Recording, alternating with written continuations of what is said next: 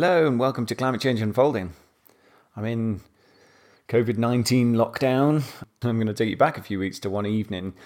Everyone else in my immediate bubble has gone to bed and I'm not tired yet. What I am tired of is screens and definitely tired of Twitter and news websites. It's quite early on in the whole COVID shenanigans. So I just went outside and I sat outside for a while. And once I'd taken a moment to stop and breathe and drink, I'd also found a bottle of wine.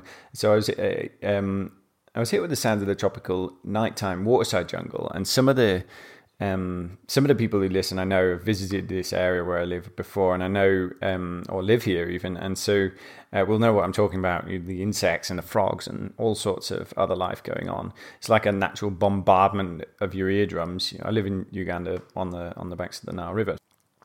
Actually, maybe given this is an audio program, maybe tonight I'll put my mic outside and see if I can record a few seconds just so you know what I'm talking about.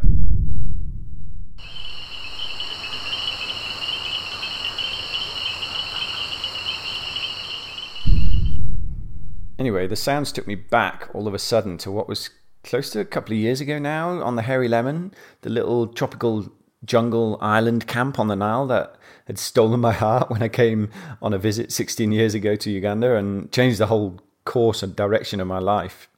So long-time listeners will know, I think it was maybe episode 8 where I talked about losing my home, a little sort of shack that I built on the side of this island, and a major hydro project submerged it, and this it was an amazing tropical paradise.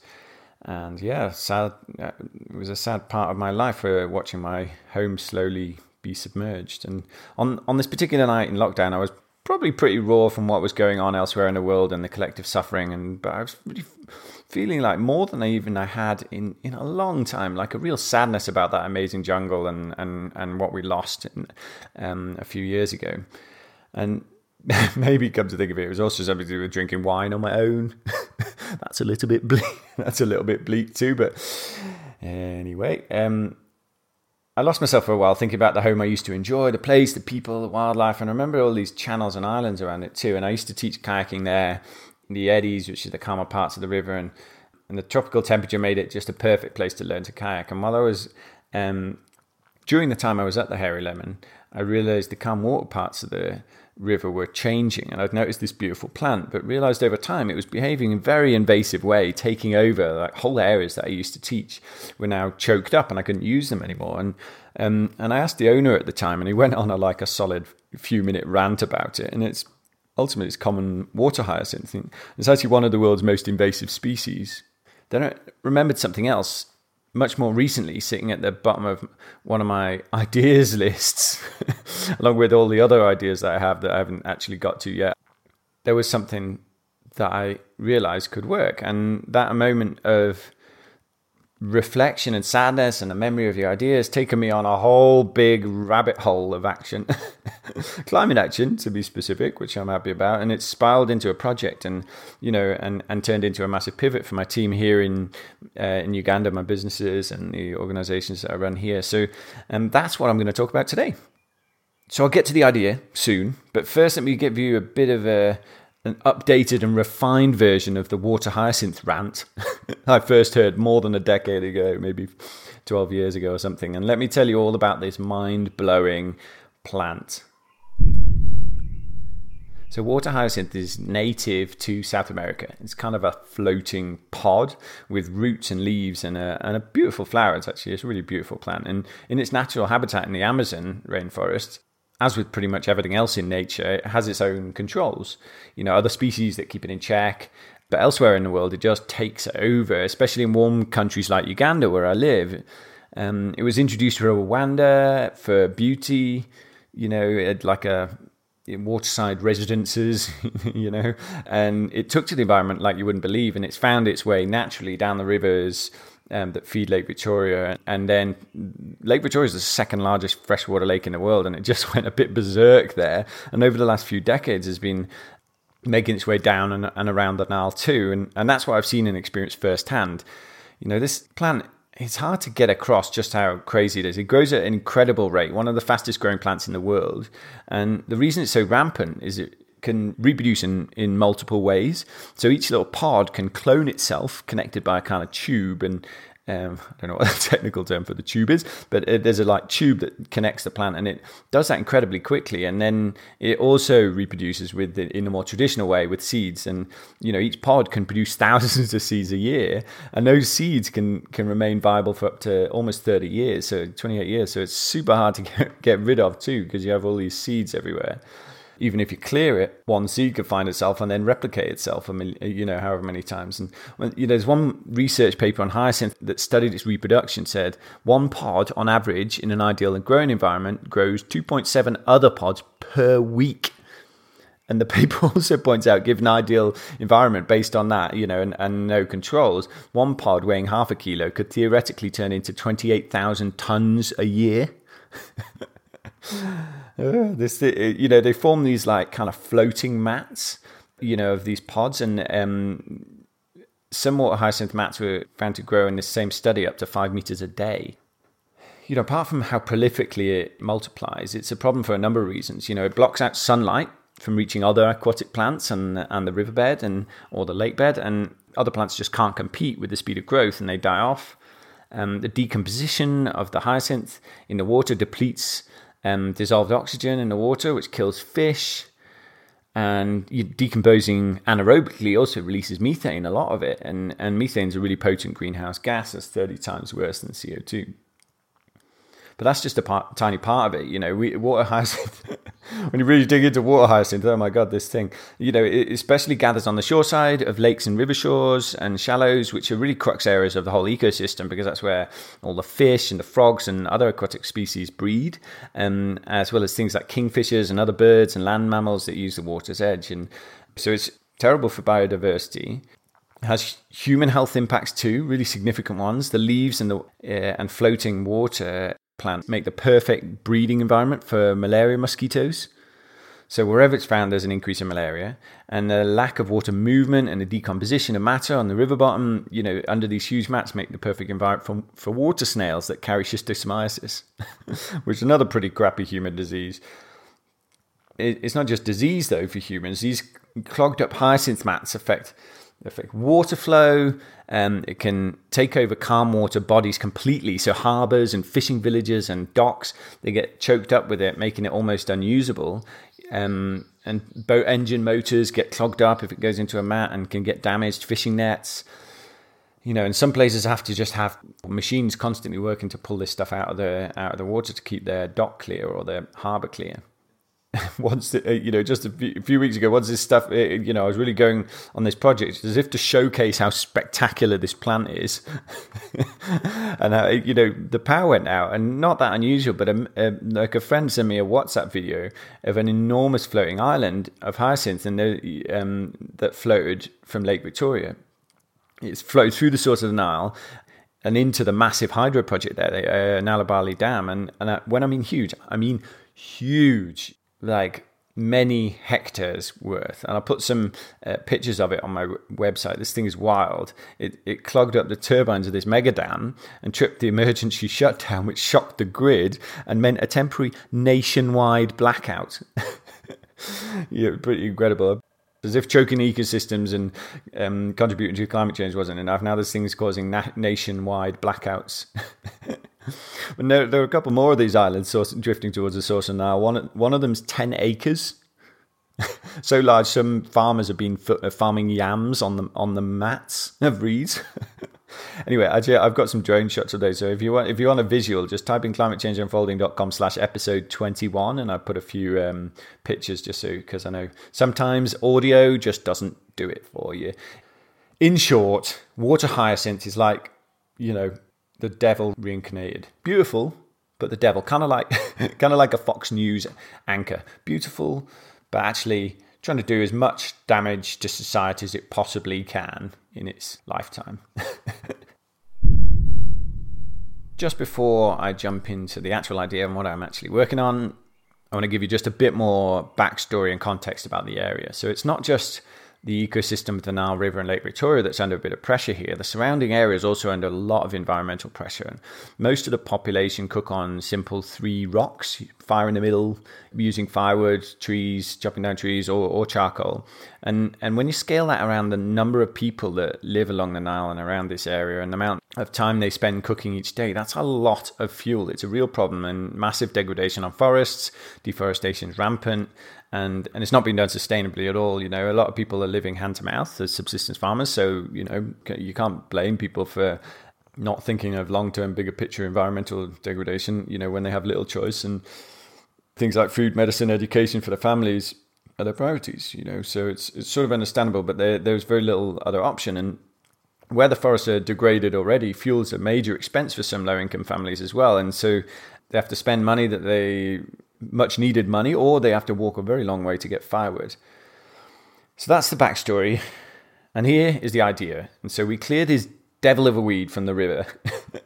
We dry it out, we make it into fuel briquettes, and we supply the surrounding communities with very cheap and accessible fuel for cooking.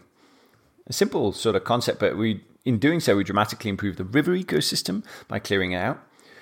We also remove the need to clear forests and trees for charcoal and firewood.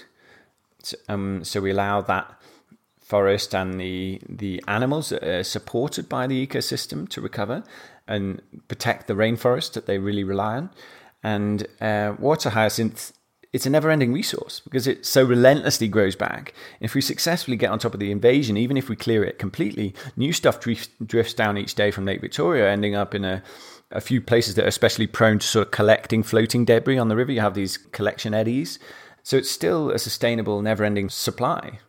It can provide long-term employment for whoever's involved, which is desperately needed in these low-income societies. And every pod that we pull out of the river would have eventually rotted underwater anaerobically, pulling oxygen from the water, killing fish, and sending methane up into the atmosphere. And so instead, if you burn it aerobically, it releases CO2 and prevents an equivalent amount of charcoal or wood from being unsustainably taken from the remaining land-based ecosystems.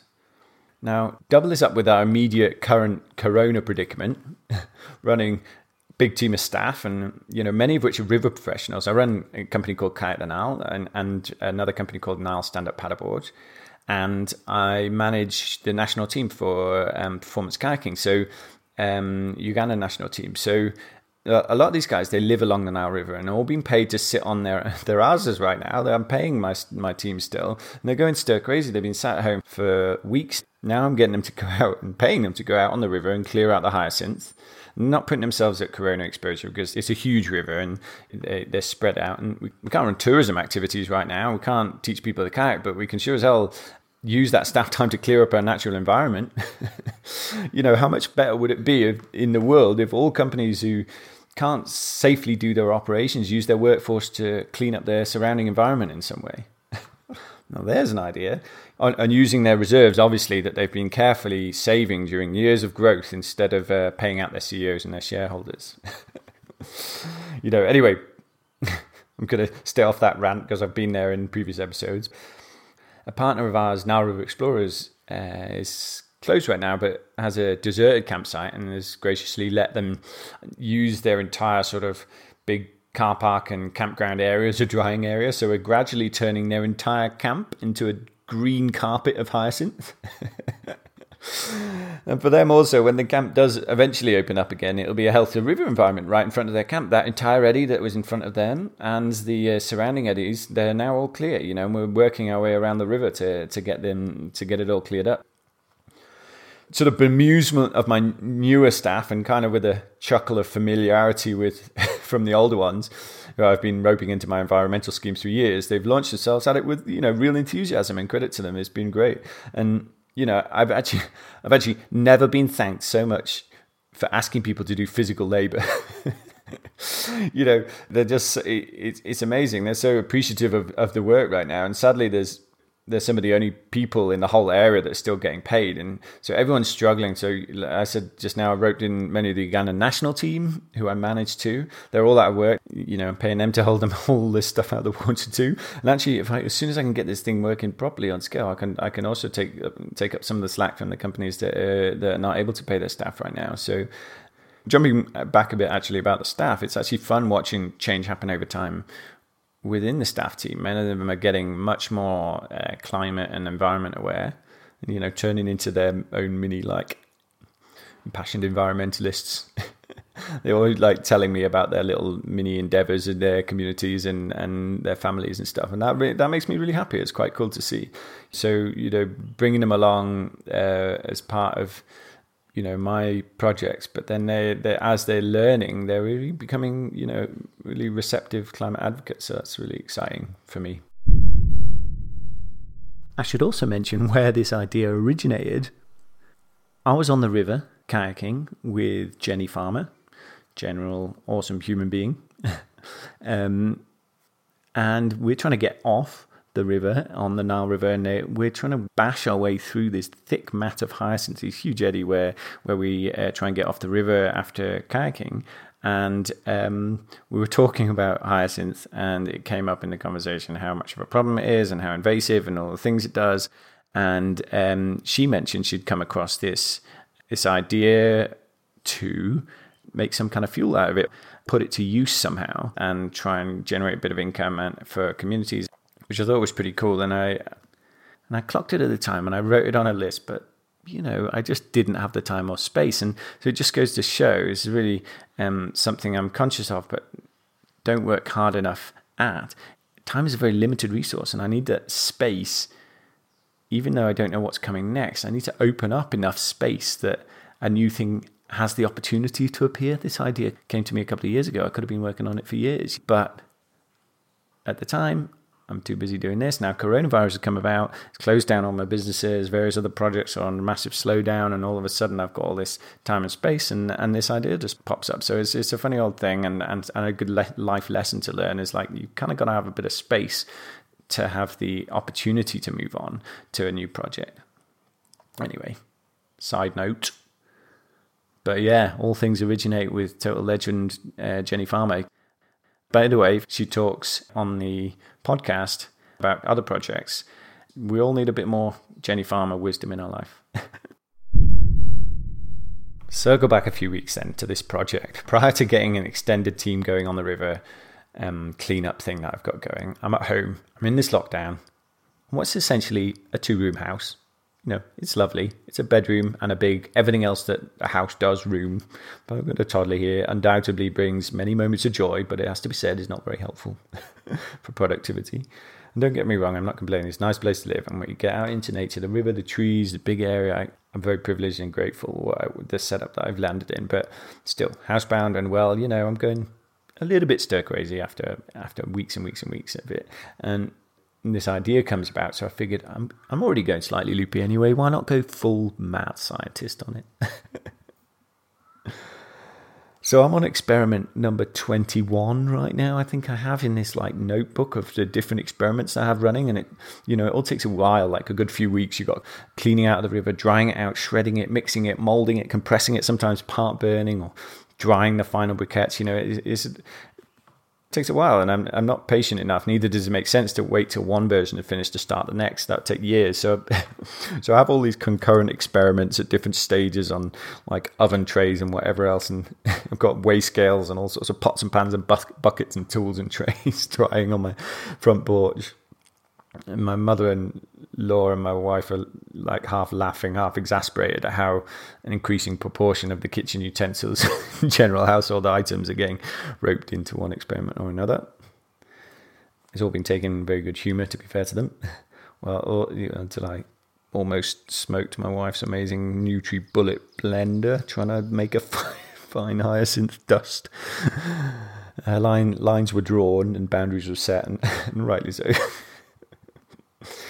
Anyways, like all my favorite ideas, once I get moving with it, it just gets more exciting. And I realized it's not just a little scheme to keep my little microcosm a bit healthier and to keep my staff busy in the short term. This has potential to be a lot more than that, So if I step back a moment and consider this for a second, let's think bigger picture. If we can get a model for this working here, the Nile, it's over 4,000 miles long, and the whole thing is plagued by hyacinth. The whole thing, Lake Victoria too.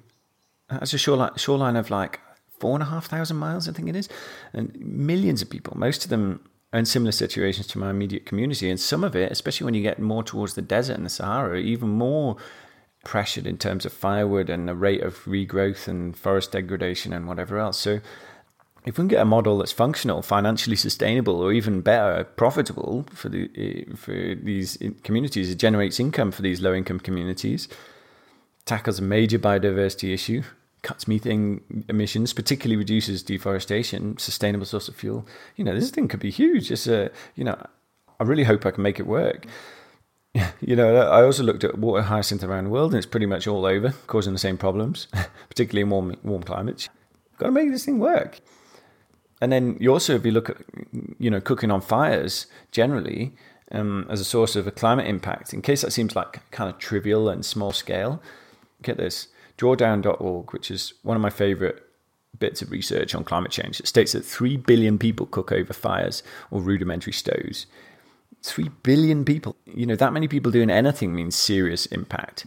In one of their scenarios, they list clean cook stoves as the 7th biggest single solution to reducing greenhouse gas emissions. Holy crap. Out of 100 top solutions, 3 times the impact of public transit, 4 times the impact of electric cars. This is a big deal, and it has huge public health co-benefits too. And the same bit of research says 4.3 million people die prematurely each year, directly linked to burning and smoke in enclosed spaces. Consider this, a sustainable fuel source doubled up with fuel-efficient cook stoves. Simple structures, they channel more heat onto the stove. They're not fancy or expensive, but they cut down massively the amount of fuel you need to do any cook. They can cut down the fuel used by anything 50 to up to 95%, the most refined ones. So you have real powerful potential to have positive impact on the climate here. So anyway, I'm a bit ahead of myself. So back to my immediate area, long-time listeners will know on an earlier episode, I was involved in rescuing a whole range of wildlife as the floodwaters rose on the mega dam, Isimba Dam, as it flooded my home there. Actually, listeners were also involved because they were, they contribute a significant portion of the funds to be able to do that relocation and the regeneration projects later. But anyway, the most unique wildlife there that we were caught and relocated and set free in different habitat were the pangolins, and they're the most trafficked animal in the world and under serious pressure, heavy decline from poaching, and their habitats collapsing, and they're clinging onto fast depleting rainforest areas in the area. They're still here, but they're under real threat, and it's all to do with their combination of habitat loss and poaching, and the double whammy is just brutal. And there are a bunch of other species also listed as vulnerable too on the IUCN Red List that directly use this area. Mammals, birds, fish, amphibians. I probably shouldn't get into all the details, but there aren't that many rivers the size of the Nile with rainforests adjacent to it. It's quite a special habitat, and so it badly needs that protection. So we need to slow that destruction of the habitat, and we need to slow that down now. Coronavirus has put all sorts of people in more desperate situations, and people's income have collapsed overnight, and they're turning to the only things they can, just like we all are, looking for our options that are immediately available to us, and depleting natural resources around them is sadly one of them. Poaching has soared, charcoal production, tree chopping, and in the aquatic ecosystems, overfishing, sand mine, even dynamite fishing, like throwing explosives into the river, killing everything. And so people have very little choice, and it's devastating. But like I said earlier, it's understandable given the situation. But we need action. We need tangible income alternatives, both for the sake of the humans and the struggling wildlife, and particularly those vulnerable species. We need it soon. It's game time. Make a break for these species and for the people. And I feel like that urgency now. And so I'm hustling hard to get this thing going. And I'm kind of like putting my own money ahead of it just to try and get people working, even though I haven't got security or firm knowledge that there's going to be a sustainable financial model in this. Got people collecting anyway. But you know what? Oh my, does it feel better to be active too, digging into a project, getting going, and the psychology of it all, really to be working on something that has a potential for big positive impact. All the talk, the fear to do with climate change and the double up with corona at the moment, but there's this sort of like focus on personal sacrifice. It's so easy to feel gloomy and switch off we need to remember that also that narrative of personal sacrifice has been crafted like that on purpose. Fossil fuel industry spent hundreds of millions of dollars to make climate action about personal sacrifice, knowing full well that would just disengage most people, and most people are just going to switch off mentally. I mean, not, not the lights.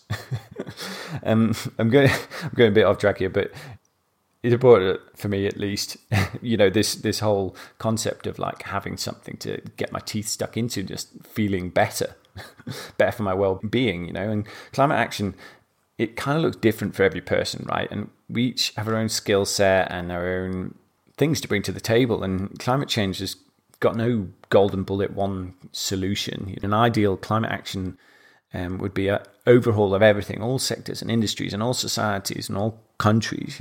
We don't actually need everything. We need a significant portion of it, but we don't actually need everything to be perfect. We just need a massive portion of that to make a transition. And so that's overwhelming because it's such a broad, big task, but it's also very empowering too. So positive climate action work is readily available to everyone, whatever my skill set is, wherever I work or study, whatever the organizations, industries, hobbies I'm involved with, wherever I live, whoever I associate with, what my circle of influence is, there's work right in front of me that matters. That slice of society can have a positive impact on climate, on whatever scale they're operating at, be it small or large, but critically, it can be a part of the drive for a larger societal impact that will give us the biggest changes. If we only focus on big government level societal change, we feel really disempowered because we can't actually directly control that ourselves. We can try and contribute, but it is quite disempowering, and if we only focus on personal sacrifice and individual action to reduce our own footprint, it's even worse. That's a really negative way of coming at it. Not that it's not a part of the solution, but it's just a really negative framing. But if we focus on the work that's in front of us that matches our skills and where we have access to people and influence, we drive action, but that also contributes to being part of a bigger movement to inspire mass societal change. It's not one or the other. It's like, get the work done in front of you. That helps pull us all in the right direction. And every day, more people are on board working towards that change. You're not alone, and neither am I. And it's not going to be easy. It's not going to be quick. But but I'm fueled here when I'm in this project and doing something like this. I'm fueled by a sense of purpose that this is a battle that's going to define my lifetime and define this entire period of human history. I'm a part of something big and a part of something where so much is at stake. So. Let's get to work. Let's get to work, people. A little deviation escalated quickly. By the way, when I say let's get to work, I might be a bit insensitive phrase right now, given we're in the middle of coronavirus. I'm not talking to frontline workers who are working their asses off right now and have their own very real and important sense of purpose right now as well. So I salute and respect that. And, keep doing it. You're amazing. And thank you, by the way. And I'm certainly not get back to work like I'm one of Trump's rallies. Let's get the poor people back to the factories so that the rich people can stay at home working remotely and make money again. I'm talking about getting going on the work of changing our societies to be a more climate friendly in however way that's possible right now. Let's get our teeth into it and let's get going. There are lots of options and lots of things I'm exploring. And I'm obviously reading online as well. There's tons of resources and other examples of people making briquettes, trawling through academic papers. I'm learning fast. A few papers in Nigeria that had worked on making hyacinth briquettes and someone in Kenya as well. So I don't see them doing it, but the preliminary study both came back saying it's a functional, possible plan. So it needs to happen. There's all sorts of things on the table. Even medium-sized production is not out of the question. There's 3 major hydro projects in my immediate area, and just one of them, get this, it holds an average of 44 tons of hyacinth out the water each day, just as a standard day, not when there's a big island floating into it, just as a standard day. It drifts down into the dam. They've got guys permanently employed to pull it out the river. It's crazy. And at the moment, it just gets dumped, and some used for fertilizer. It's dumped in a big dump site, and the guy in charge said you can just have as much as you want for free if you just come and pick it up. So there's lots of options. Also things like using the weed for biogas or carbon finances to help balance the finances maybe, or complementing with fuel efficient cook stoves, I already mentioned. Lots of things that I'm looking into, but I'm not at a full rollout stage yet. I'm learning, and I'm learning fast and experimenting. And I'd love it actually to be also a two-way conversation. So if someone listening knows about this, something to do with this, or is interested in getting involved in the project, helping scale it, or has some like research or information that you think might really benefit this, that's part of the reason for doing this episode now. So get in touch. You can get in touch with me at sam@climatechangeunfolding.com. Just email me. I'm also going to be putting some updates on the Climate Change Unfolding newsletter. So if you want to get occasional updates, I'm pretty irregular with it, but how it's all playing out, and I'll send some pictures as well. It's super easy to sign up. Just type your email in on climatechangeunfolding.com. There's a newsletter sign up, really obvious and easy. You also get some intermittent updates on recovering natural habitat from previous conservation initiative we got going with the Climate Change Unfolding podcast, Trees and Bees. So let me leave it there. I'm excited to try and make this project work and be a part of a bigger picture change that needs to happen, and I'm feeling good about like working on things. Let's get to work. This is Sam Ward on Climate Change Unfolding. I'll see you next time.